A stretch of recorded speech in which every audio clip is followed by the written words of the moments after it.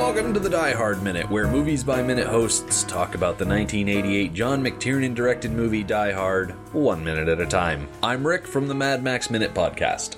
And I'm Julia, also from the Mad Max Minute podcast. And on this Wednesday, we are talking about Minute 103, which begins with the FBI arguing with the city engineer about cutting power to the grid, and it ends with Deputy Police Chief Robinson wondering if he should call the mayor about this. We start off today's minute with the end of Hans Gruber's line to Theo yesterday, where he says in the most Alan Rickman way possible, the FBI.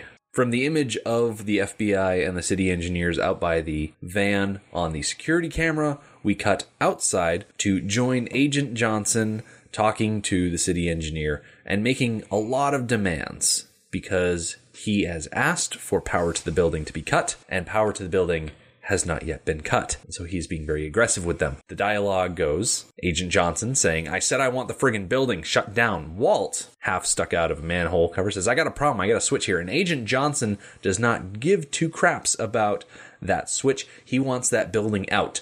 Dark, D-A-R-K, like it's a Sesame Street spelling special.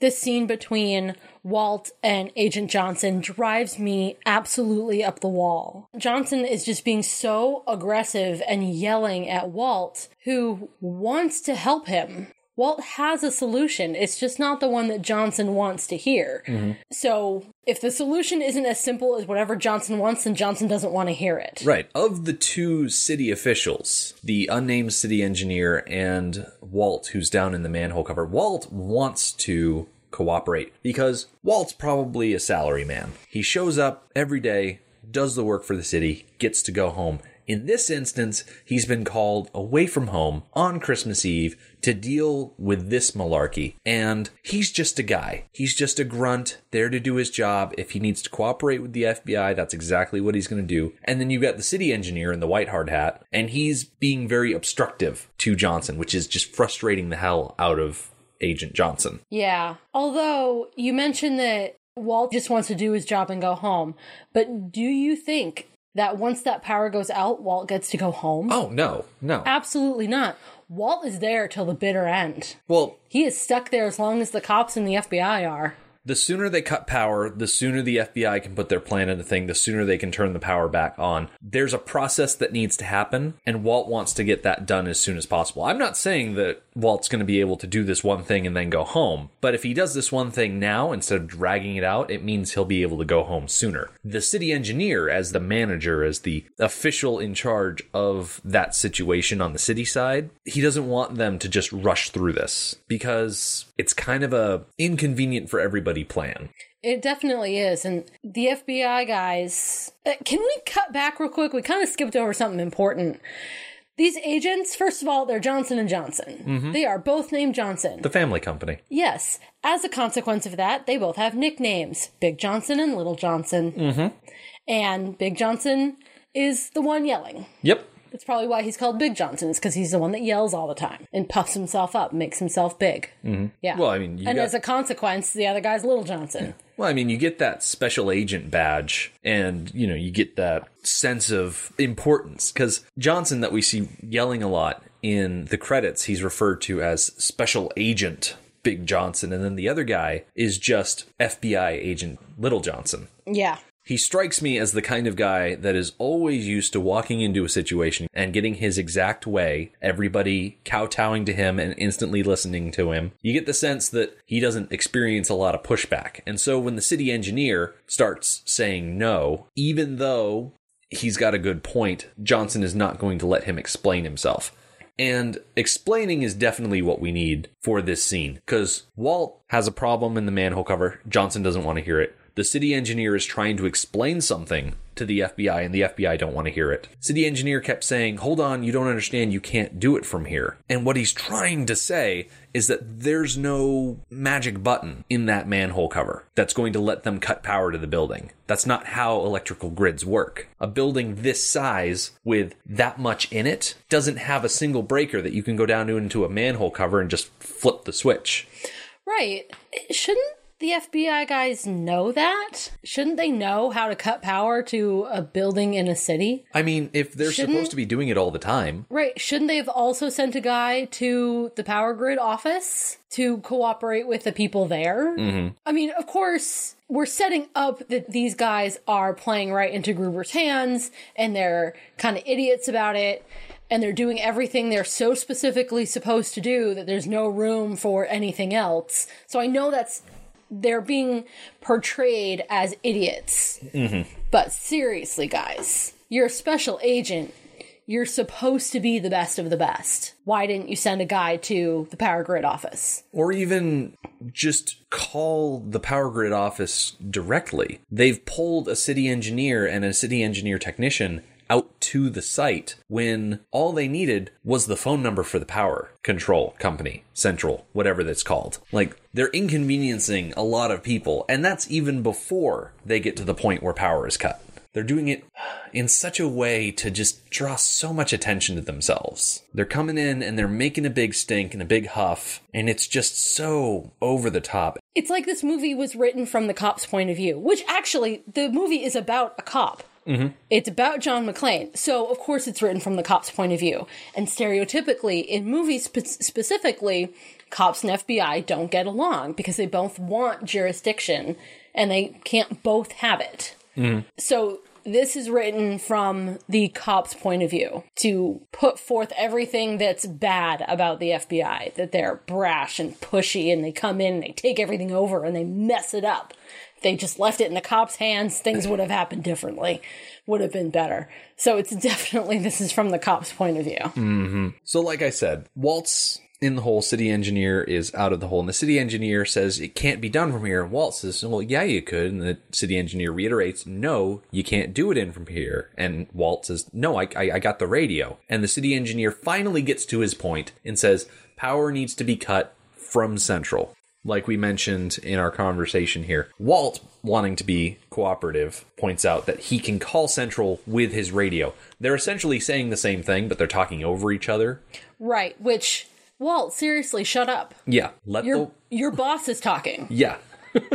Like, I work in a position where I have the ability to make certain decisions about money and other people's money, but there's a certain threshold where I'm like, I don't feel comfortable making this decision anymore. I'm going to defer to my boss. I don't care what my boss tells me to do. Mm-hmm. I will do it because I have her backing. And I feel like that's the position Walt should be in. That he can do things that he knows how to do, but there comes a point, like shutting off an entire grid, where he should be like, hey, city engineer, you're my boss. I'm going to do whatever you tell me to, and I'm going to sit here and shut up. Yeah. He should definitely defer to the city engineer because you have an outside organization like the FBI coming to work with the city electrical company or whatever we're dealing with. The movie doesn't specify. There's not a ton of specifics. We're not dealing with a movie with a ton of wiki details, but Walt absolutely needs to defer to his boss and let the boss deal with the outside people. It's not Walt's job to be a liaison to the FBI. No. No matter how many radios he's got and how many clever ideas he has. Just quiet down, dude.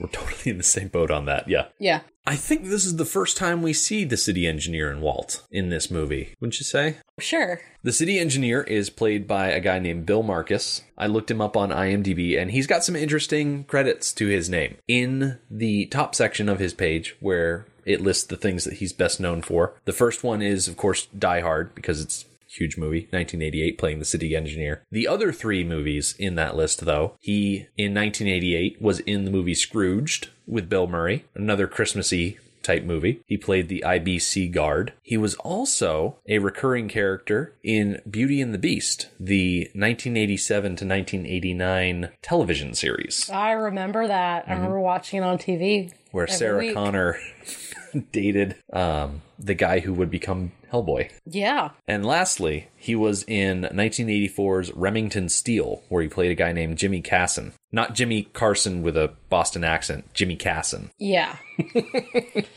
He's one of those guys that have been in everything. You've seen him all over the place, but you probably couldn't say something specific. Mm-hmm. Little bit parts here and there. Yeah. His mini bio is disappointingly short. It just lists him as an actor and then basically reiterates his known for, which always bums me out a little bit when people don't take the time to write full bios. Walt, the city worker, is played by Rick Ducommun. He is best known for his role in Groundhog Day from 1993, where he played Gus. Also, his 1989 portrayal of Art Weingartner in The Burbs. His 1987 role as a prison guard in Spaceballs. And finally, in 2000, he played Cindy's dad in the movie Scary Movie.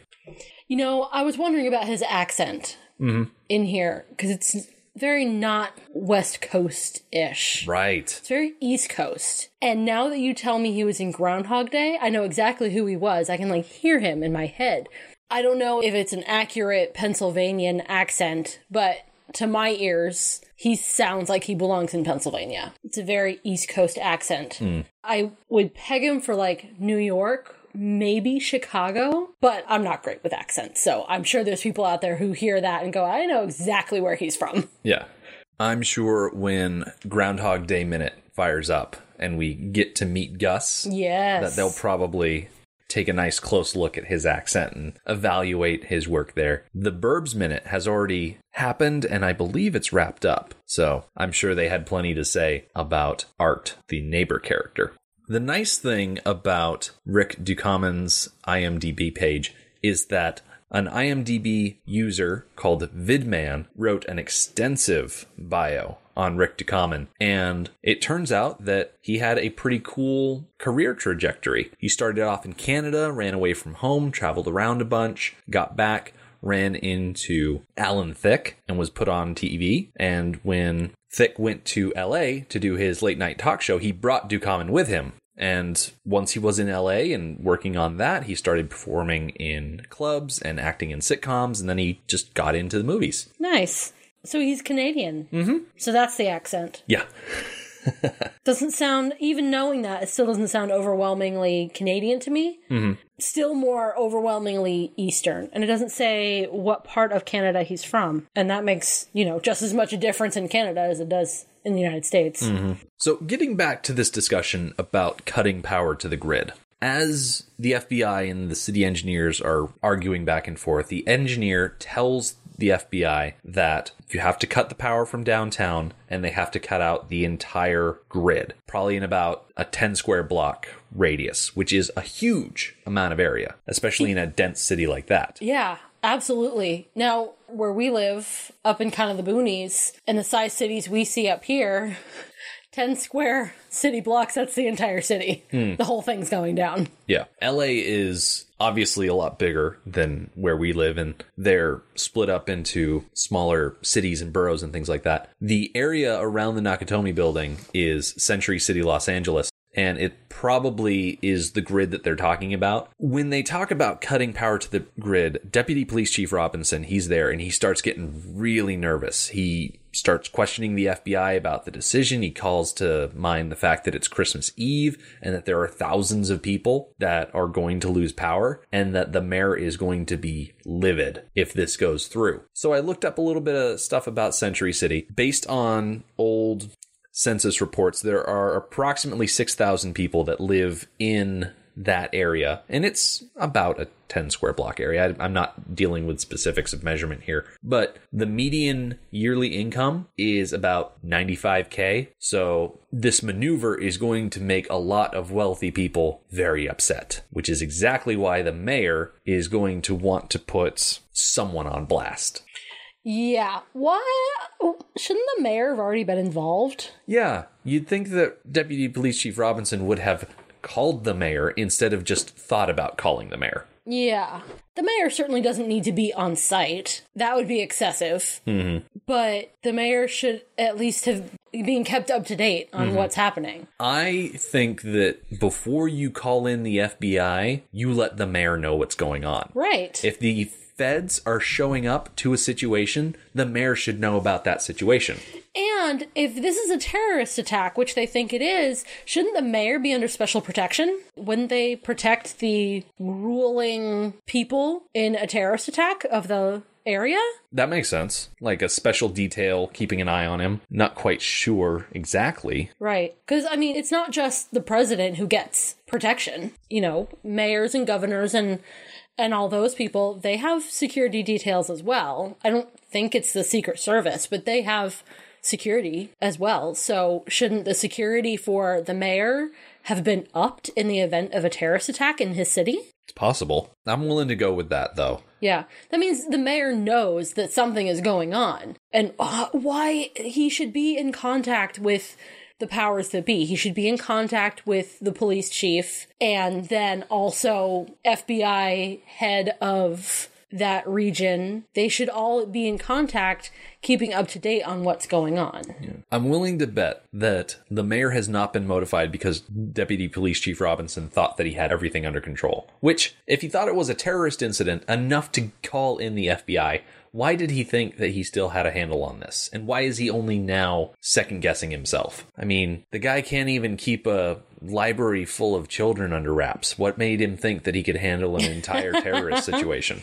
And why is it a deputy? Why isn't it the police chief of the city? Yeah. Why isn't the police chief out of his home and dealing with this? Yeah, I mean, it's a terrorist attack, for crying out loud. Yeah. Like, this isn't small potatoes. This is a big deal. Mm-hmm. The only person who actually seems concerned with the chain of command is the city engineer, because Johnson wants that power out. And the city engineer says, well, I need authorization for that. And, of course, Agent Johnson gets right up in his face, poking him in the chest, and he's got a lit cigarette in his finger, and he says, authorization? How about the United States government? Yeah, that drives me nuts on many levels. We'll start with the poking. Mm-hmm.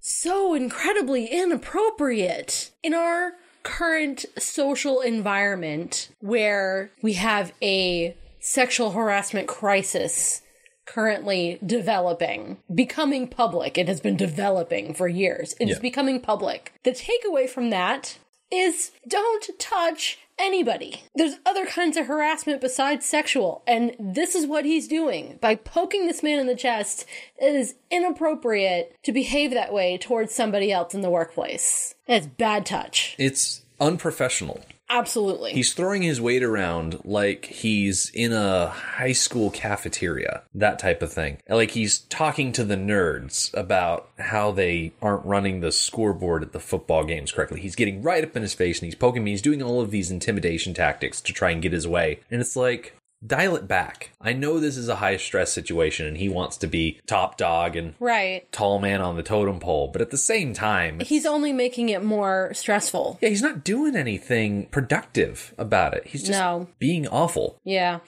And then, so my second issue with this moment is that the city engineer says he needs authorization. Now, to bring up my job, again, I work in the medical field. In billing, you have to have authorization for stuff from the insurance company. If you don't have that authorization, nothing is going to happen, and we are not going to do anything. Mm-hmm. If we don't get that authorization, we're not doing it. We don't care. We have to have authorization because we deserve to get paid. Yeah. So we do nothing without authorization. So I am completely on the city engineer's side here. Do nothing without the proper authorization. Mm-hmm. You know what's really frustrating is that because Agent Johnson is getting nowhere with the city engineer, he bypasses him completely and talks straight to Walt saying, lose the grid or lose your job. And he's putting Walt in the middle of these two things where Walt can either be loyal to his job or he can be loyal to the United States government. Right, and that is absolutely not his responsibility. Right. His job is to do what his boss tells him to do. Mm-hmm. And there may be rungs of that particular ladder that are not present, but the city engineer is the next rung that is present. Yeah. So if the city engineer says no, then Walt shouldn't do it.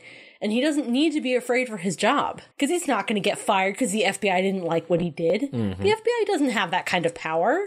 The U.S. government doesn't have that kind of power. He's not going to lose his job. But Walt pulls the radio out of the manhole where he was keeping it down there or something like that, and he gets on the radio and he calls into Central and he says that it's Walt down at Nakatomi. Say, listen, would it be possible to turn off grid 212? And over the radio comes a voice that says, are you crazy? And we get another instance of Deputy Chief Robinson saying, maybe I should call the mayor. It's such an afterthought. Yeah. The way he says it was like, that might be a good idea. Yeah. Which is entirely foolish. I really appreciate the guy sitting at Central in charge of all of these grids, because he's sitting back at Central, minding his own business, keeping his eye on the grids, making sure they stay up on Christmas Eve of all nights, when people probably have family coming in from out of town. They got their Christmas lights up. They're probably watching a Christmas special on television, tucking their kids in, all that. And he says, everything's up, everything's working, everyth's great. And then he gets this call from Walt, shut down power to Century City. That is so unfathomable to think of. I'm going to hold on to my opinions on that until tomorrow, because we have more of this conversation to talk about. We get cut off in the middle of it. Yep. The last thing we hear is Walt sitting in the manhole cover, and he uses some harsh language that is a little too coarse for us to use and still avoid the iTunes explicit tag. So let it suffice it to say that he says, "No crap, it's my butt," in response to the sentiment that is coming from Central. And so, like you said, we are going to pick up with this conversation that Walt is having with Central tomorrow. We're going to see exactly what happens as a result of it, and we'll see how the terrorists react. One comment that I just want to throw out there before we wrap it up. This episode of us recording felt very discombobulated for me, and I just figured out why. Because this minute is discombobulated. Because everybody is arguing and trying to pull their power one direction and another and trying to talk over each other. It just makes me feel very uncomfortable. And it's hard to tell in that moment. Just imagine being Walt, for example, trying to tell when everyone's yelling what the right thing to do is. It's just so intense right in that very moment. In a very small space, too. They're all on top of each other. It makes me very uncomfortable. Yeah. So I'm glad that we're leaving that behind. And we're going to start to spread out a little bit more, see people doing different things in different places. And I'm definitely grateful for that. Yeah. Yeah. So come back tomorrow for that. If you would like to hear more of us, you can find the Mad Max Minute podcast on our homepage at madmaxminute.com. Follow us on Twitter at madmaxminute and join our Facebook group, Mad Max Minute Beyond Microphone. The Die Hard Minute podcast is a collaboration of Movies by Minute podcasters. Find out more about the Movies by Minute format at moviesbyminutes.com. Die Hard Minute is produced by Jim O'Kane. Our intro music is by John Stebby. Our closing theme is by Tom Geyer. You can follow Die Hard Minute on Twitter at Die Hard Minute, on Facebook at Die Hard with a Podcast Listeners Limo, and at diehardminute.com. Subscribe to this podcast by searching Die Hard Minute on iTunes and Google Play. And until next time... I want the building out! Doc, That's DA, not, you don't okay! understand. You can't do it from here.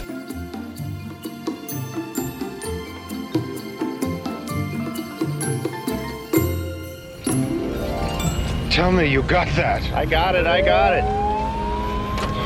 Hit your heart out, Channel 5.